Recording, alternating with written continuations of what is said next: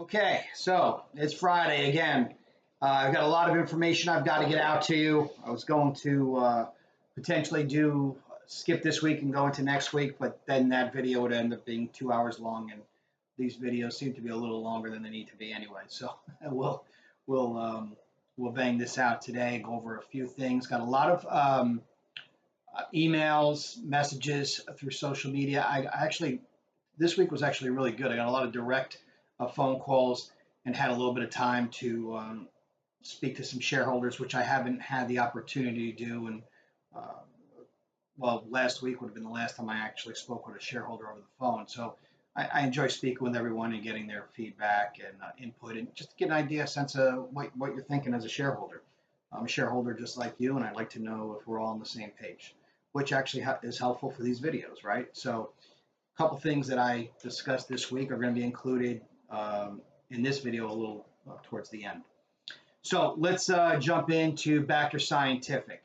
So the 510K is completed. That does not mean it's approved, all right? So I just want to be very clear on the language. We've completed all the documentation for the 510K. Now what we need to do are conclude the clinical trials. So when you have 510K, you're going to insert all the clinical testing results. So what we have now are the reagents are on their way. We are going to be doing the testing with these reagents. Now understand, what are these reagents? These reagents are going to be tested against live virus. So that's not something that you could just send anywhere. It has to be a CLIA lab or a facility that is approved for that testing. So we're bringing that in. We'll with a testing partner. We don't have a CLIA lab. That's something in the future we're looking at doing. But they will test that probably next week. We should have that. Figure testing is going to take 2 to 3 weeks. We'll insert that into the 510K, and then that's off to the FDA. And I think everything should go quite well. We've done some preliminary testing. Everything's gone very well. So that's where we are in Bacter Scientific. As far as the emergency use authorization, that is still in process. We're at bi-weekly updates from the FDA, which seems to be kind of dragging a little bit. I did get a count on how many people or how many submissions they've had. They are in the thousands upon thousands. So something around 9,400 submissions, none of which are competitive with what we're doing. So no one is using LAMP technology.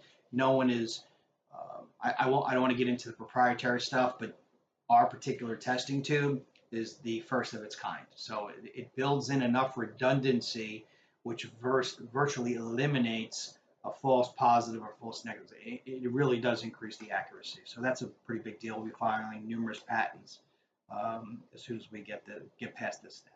Okay, Ossifix. So right now with Ossifix, where are we at? So we're completing the design phase of the packaging. So let me explain why. When you have a medical device or medical material such as bone, human bone, even the packaging has to be approved. So by the FDA. So that has the inserts, the tray, the material, all that's done.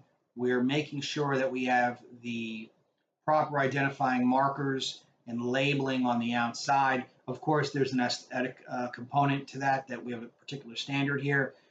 I'll be taking a look at those designs in the next week or so, and then we'll get that pushed out, and then you'll have the first run most likely in October. At least that's our expectation. Could it be sooner? Potentially. I'm not in a rush. I want to make sure that this is done properly. We had an issue years ago where on the Clearview wrist fixator, the outside labeling did not have enough redundancy when compared to the inside labeling. Now, I know that sounds ridiculous, but clarification and being very clear in what's in a package is important. We all understand why. We just did not feel that it needed to be on more than one corner of the package. The FDA disagreed, and we made those adjustments. It's literally the only issue we've ever had with the FDA. So that went well. That was, they referred to it as a ding. That was the only ding we had. So we have a pretty good relationship with them and a good track record. Nextcast. So their Nextcast is finalizing the new material selection. Some new materials are available now that can make a cast more comfortable. There's some new foams, some closed cell foam. Usually, open cell is viewed as a little more comfortable, but this new foam not only tends to be more comfortable, but it's waterproof, right, which is important to the device, and also has better sealing properties, so it'll insulate a little bit better for the componentry inside. And then, of course, we would apply our Hygieia technology to that, and then it would be out the door. So we don't expect it to be more than a couple of weeks. We'll get everything finalized. Everyone is really hustling to get it done by the end of the year. Not just Nextcast, all companies, the things that they have in the pipeline, we want them all out by the end of the year so we can start the new year with the next phase of building the company's revenues. So contracts. So contracts with the EV charging partners, they'll go out by the end of the month is the expectation. I've been working on those loosely with legal. There's been a few other things. We're kind of inundated with some other time-sensitive issues. So I've been a little focused on prioritizing the things that need to go out the door sooner. We'll have those contracts out to our partners, several dealerships, about 16 locations, and we're going to then send them the designs on the EV charging. I will release those images to you once we get all the documents signed, and then we'll move forward with what they're going to look like. These things are going to be, the design's dynamic, right? So for certain dealerships, some of the aesthetic might not work, or some of the design might not work because you're looking at a charging center that also has a battery or storage component built into this situation. So that it's not just in the charging unit itself, but there'll be another portion of this, battery bank, if you will, using our proprietary technology to store energy, and that's a pretty big deal. So we need to make sure there's space, there's room, and we'll have to tweak that. I know that might sound a little confusing, but it'll be clearer once you see the images. I don't want to get too far into some of the things that are a little more sensitive when it comes to that particular technology. H2O contracts, got a lot of calls on this. Where are we? And this is my fault because I told everybody we were going to be talking names this week. So that's with legal. So H2O has signed off on the draft agreements, and then that makes its way over. They want to get a second set of eyes. We're looking at that. I did have a particular question in reference to how that's going to work. Okay, so let me explain the situation before we get too far into it. So we are putting together a relationship with a company out of Texas that will essentially spearhead all the oil industry relationships. The question is going to pop up. Why are you doing it? Why are you doing it this way? Why don't you handle it yourself? The oil industry is its own animal, and it's far more complicated. I've got a little experience with this than people really understand. It's going to be more cost effective for us, not just pertaining to human capital or hires, but also with the amount of time that's going to be expended in dealing with that particular industry. They are heavily regulated in ways that I don't want to go into in this video, but because of that, they do things in sometimes very odd ways when you're looking at it from a straight business perspective. So they're very reluctant to do things the traditional way, and it takes a long time to get these things ironed out. It's Wall Street meets the Midwest type mentality, but it's more than that. It's much more complicated than I think. Well, we don't have time to get into that in the video. Maybe if we really want to understand that and it's something that we want to have a conversation of, put in the comments you'd like me to go into detail about the differences, and I'll be more than happy to enumerate those. But from our standpoint, if we have a partner that's already in that industry and they are going to either retail or provide services as an authorized retailer or provider of the services, what are those services? Remote monitoring, installation, maintenance, etc., then it would behoove H2O to offset that responsibility so they could focus on some of the other things that they want to focus on, which is the treatment of water for cities, but also environmental impacts of certain events or just, pollution that's over a period of time. So these are things that we're looking at getting into. We are talking to some people overseas. Part of our strategic partner relationship with Precision Engineering is also supporting their overseas projects, one of which right now is Spain for these discharge wells, but also providing the new evaporator unit, which will be filed on the patents board. We'll get you some images as soon as we're done protecting all of the IP. But that's where we are with H2O. That's going to be, I think, that's going to be something that I feel is going to really help H2O grow exponentially so that they're not always being held back by some of these projects or these installations they've already put in place. So again, if we want more information on that or want me to delve a little deeper, I'll be more than happy to do so, but I don't want to do that in this particular video. So where are we on those contracts? Those contracts are we're just like I said, I had a few questions. We're going to get those ironed out over the next couple of days, and then we'll also, as soon as there's a little information, we'll put together an outline on where we are and how we got there. That will come after I make the announcement via an official press release. Doing it through here, saying, okay, we got the contract signed and this is what it's going to be, that doesn't really make a whole lot of sense. So that's not the official medium for notifying shareholders, or this is not the official medium. So we would do a press release, and then we'll do a video and go back and forth on some of the questions that are provided to us, okay? So got a lot of phone calls this week on acquisitions. Are you buying another company?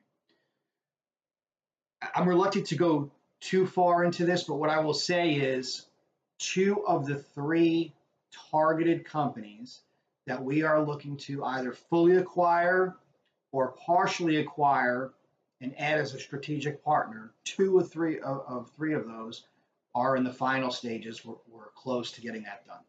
So what does that mean? Because it's that close, we have so much time left in the year, then I'm more inclined to execute on that before the end of the year. So we would not roll those into the following year. What sectors are those in? I think as a shareholder, you should probably know we are targeting our supply chain. I want to control our supply chain. I want to control our manufacturing, as much of our supply chain, as much of our manufacturing as we can. And then there are some few other industries that we are targeting to benefit some other projects that we are working on in the other companies, one of which would be UAT.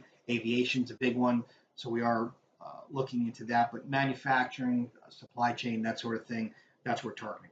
I'm not going to get into what specific companies they are, where they're located. We'll do a press release once that's done, and then we can talk about as much detail as you'd like. The acquisition of these companies will add not only human capital or employees, probably an additional 20 to 30 employees, and then over 100 products. So it should be a huge value add, not just for the holding company, the publicly traded holding company, but for you as a shareholder. Next question I got was the town hall. So I'm glad everybody remember that. I'm almost done. I know I keep saying there's really a lot going on. I'm almost done with everything I need to do to release the shareholder letter and do a town hall.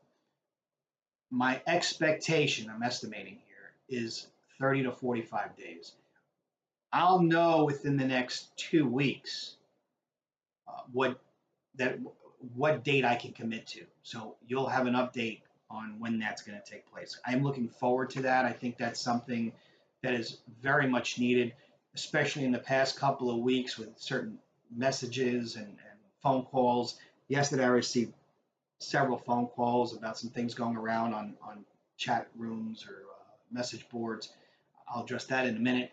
But I think having a direct line to us so that you can ask us these questions is going to be far more valuable than even these videos or press releases. I need to be able to speak directly with shareholders, and let me just be clear because I've been hearing a few things. I'm very much interested in talking to all shareholders, but serious ones. So if these, what I will do, and I've instructed the staff when we do the town hall, is those who are that are not looking at this as an investment or looking to disrupt those who have a lot of time and money invested, especially guys like me, right? If they're looking to just be disruptive, they won't. We're not. I'm not interested in engaging them. I just want to be very blunt, and I know that's something that I'm sure I'm going to hear about from legal. You don't say that, but I need to be very clear. We're serious here, and if you're not, then this is not really going to be a forum for you to engage in. So I would stick to those message boards and chat rooms if that's what interests you. Okay, so we'll do that. I want to engage directly. It's one of the reasons I take all the calls I do personally. It's one of the reasons that we brought in a staff to make sure that we're always on top of social media requests, questions, inquiries, and so forth. And I'm going to make an emphasis here. So let me just say this. Yesterday, I received several phone calls in reference to a claim that I'm not going to get into. But if you see something that is concerning, someone's making a claim about the company that is either negative or outlandishly positive, right? Such as we just got a contract with some company or some major government agency for billions of dollars. These are all things with a little bit of effort should be easily researched and investigated. Likewise, if you hear that the company is going to go under tomorrow, these are all things that you should easily be able to research. If for some reason you can't, then the appropriate action is to send us a message and make us aware of it, and we'll respond immediately. Now, here's the caveat to that. I will not personally respond to every single rumor that someone wants to put on the internet. That's a waste of time. We have a lot to do here in a day, and fielding questions on frivolous statements is truly a waste of time, especially with my schedule. You're talking, if most people knew what my schedule was, they'd probably be concerned about being able to keep it up. I hear that all the time, but it needs to be done. We're going to get it done, and we do that by managing our time very well. I don't want to beat a dead horse there. So town hall, shareholder letter, next 30 to 45 days, I'll have a date for you the next 2 weeks. And that's something I really want to get done because there's a lot of information and a lot of things that we need to go over. The next thing, got some questions about what each subsidiary makes. Now, we are revamping our reporting. As many of you know, we've done that a couple of times. We're getting a little more detailed. We've changed our format. It is really up to us if we want to break that down per subsidiary, because each subsidiary is not a publicly traded company, so it's not a requirement. We just need to, report the aggregate or the collective revenues. I personally think it's going to be a better idea for us and more beneficial for the shareholder or potential investor to take a look what each subsidiary is earning. Now, I know it's a double-edged sword. For me, it's about proving growth. So we're going to start at this one benchmark here. And for those who are looking for long-term investments, we'll take a look at quarter over quarter and say, okay, this company was making this much. These particular subsidiaries are bringing this, and now this quarter it's either up or it's down. That's a better way to evaluate. If it's up, why? If it's down, why? What is the potential? And what is the guidance being given? So we are going to do that. I wrote down a list of the subsidiaries that you'll see at first. So after the audits are completed, you'll see it with Boost Words. You'll see it with the Dreaming Company, HBC Health Solutions, H2O is another one, and then UAT. And we'll do that guidance over 90 days. So I think that's going to be hugely helpful to people who are trying to figure out how UAT or UAT Group works, UATG, I should say, it's a ticker symbol, how it works and how it's reporting all of its revenues. This will make it much easier, much more transparent, and to be quite frank with you, for institutional investment and for uplisting, this is going to help us. Even if the revenues are not what people want them to be, at least they'll be 100% transparent. And now we have a benchmark to measure against going forward. So this is important. I don't know if this is going around as well.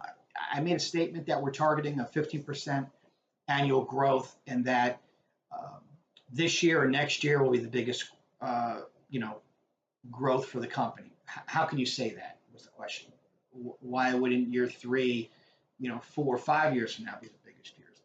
Well, that's because where our stock price is and where we started a year ago.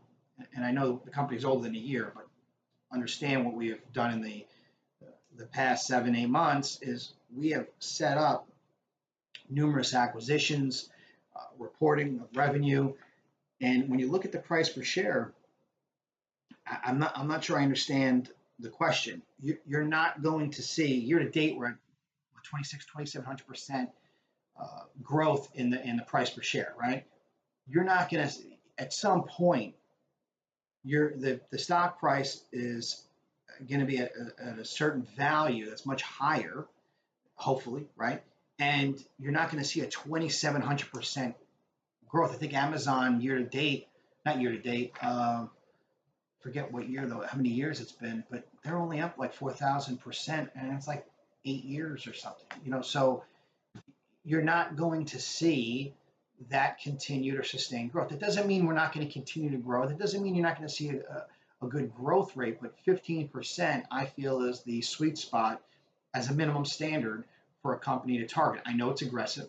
I know you don't have to send in letters and emails. I know that's aggressive, but I feel when you look at the companies that do well and show the biggest returns to their shareholders and have sustainability, they're in that mark. There's other metrics. I don't want to get into this video, but that I measure the company against, but that growth rate is something that we are targeting. And like I said, we in 8 months or so, we've added 5 subsidiaries. We're at 26, almost 2,700% increase in price per share year to date, 400% increase, over 400% increase in revenues.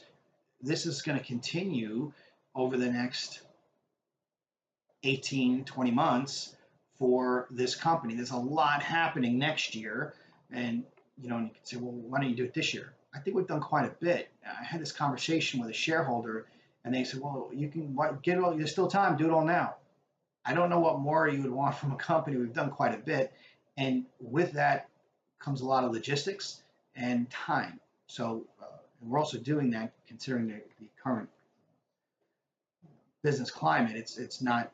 There are some challenges in maintaining supply chain and materials. We've just got a price increase across the board on raw materials and supplies of up to 20% in some instances. So it's been a huge hit on inflation of such materials. So there's a lot of things happening with that weigh into all of these decisions. Okay, so the Capital Series video and the financial disclosure video, the walkthrough. I have to apologize. I've just been really inundated with hitting certain benchmarks as far as calendar points that I need to make sure we get done. So I haven't had time to do the walkthrough video. I am going to do it. I want to make sure. I think it's important that we do that, because the more I talk to shareholders, I realize reading a disclosure statement is not something that everyone understands fully. So the Capital Series video, everybody's asking, and I know I got to get it out. I will. But what's going to be in there? Now, based on some of my conversations, I will guarantee you this. It'll include what a Reg A Plus is, Tier 1, Tier 2. I've got some phone calls this past week in reference to some discussions they were having amongst themselves. They had it all wrong. So we're going to get a video out, and we'll explain that. These forward splits, reverse splits, dividends, all this. Yes, I'm going to cover all of that. I think most people don't fully understand what those are either. And they think they do, but they don't. And then we're going to discuss market cap and evaluation to include multiples, right? So how do you evaluate a company? Now, I'm not going to do a video on how to evaluate our company. That'd be a little self-serving, be biased. but there are things you need to look at. So I'm not going to give you investment advice, but I'm going to give you my take on how to address certain concerns or when you're taking a look at a company and understand that the market, what goes into a market cap. I know what people understand as far as the market cap, what they read on OTC markets. I don't think they understand how that's calculated. I thought it was simple, but apparently many people don't understand that. So we're going to go over that. And then we're also going to work on how to evaluate, depending on one industry, to what multiple, especially based off of revenues or assets, and compare those. So that will be included. So another thing, been asked a lot about institutional investment, certain acquisitions. I don't want to get too far into specifics, but I think it's important that, I share a little bit with you. I've been asked, not just through social media, but personal phone calls and personal emails. Can you give us an idea, some insight, what's going on behind the scenes? I'm always reluctant to do that because not everything works out, right? We're looking at many things.